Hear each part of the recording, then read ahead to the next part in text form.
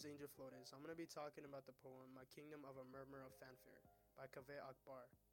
In the video, the author uses a bizarre way of reading this poem, where he continues without pause, to which he then says something completely unexpected.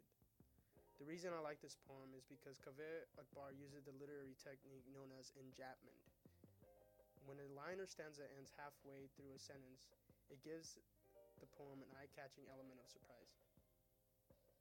This brings me to my second reason why I like this poem. Using this technique, the author grabs my attention and then says something completely unexpected.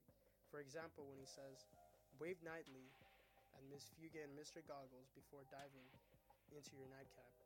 The word nightcap is not what I expected to be used in the next stanza. This reminds me of how our life can take turns that we may have not expected. It can be a good or bad turn, but either way we have to keep going. Now I'm going to read My Kingdom of a Murmur of Fanfare by Kaveh Akbar. Common to live properly, to pretend you don't feel heat or grief. Wave nightly at Miss Fugue and Mr. Goggles before diving into your nightcap. Before reading yourself a bedtime story or watching your beloved sink to the bottom of a lake and noting his absence in your log. The next day you drop off his clothes off at Goodwill, a sack of mail from a warplane, then hobble back to your hovel like a night moving only in LS.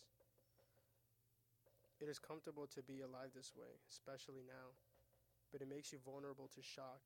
You ignore the mortgage and find a falconer's glove in your yard, whole hand still inside, or you arrive home after a long day to discover your children have grown, suddenly hideous and unlovable. What I'm trying to say is I think it's okay to accelerate around corners, to grunt back at the mailman and swallow all your laundry quarters. So much of everything is dumb, baffled.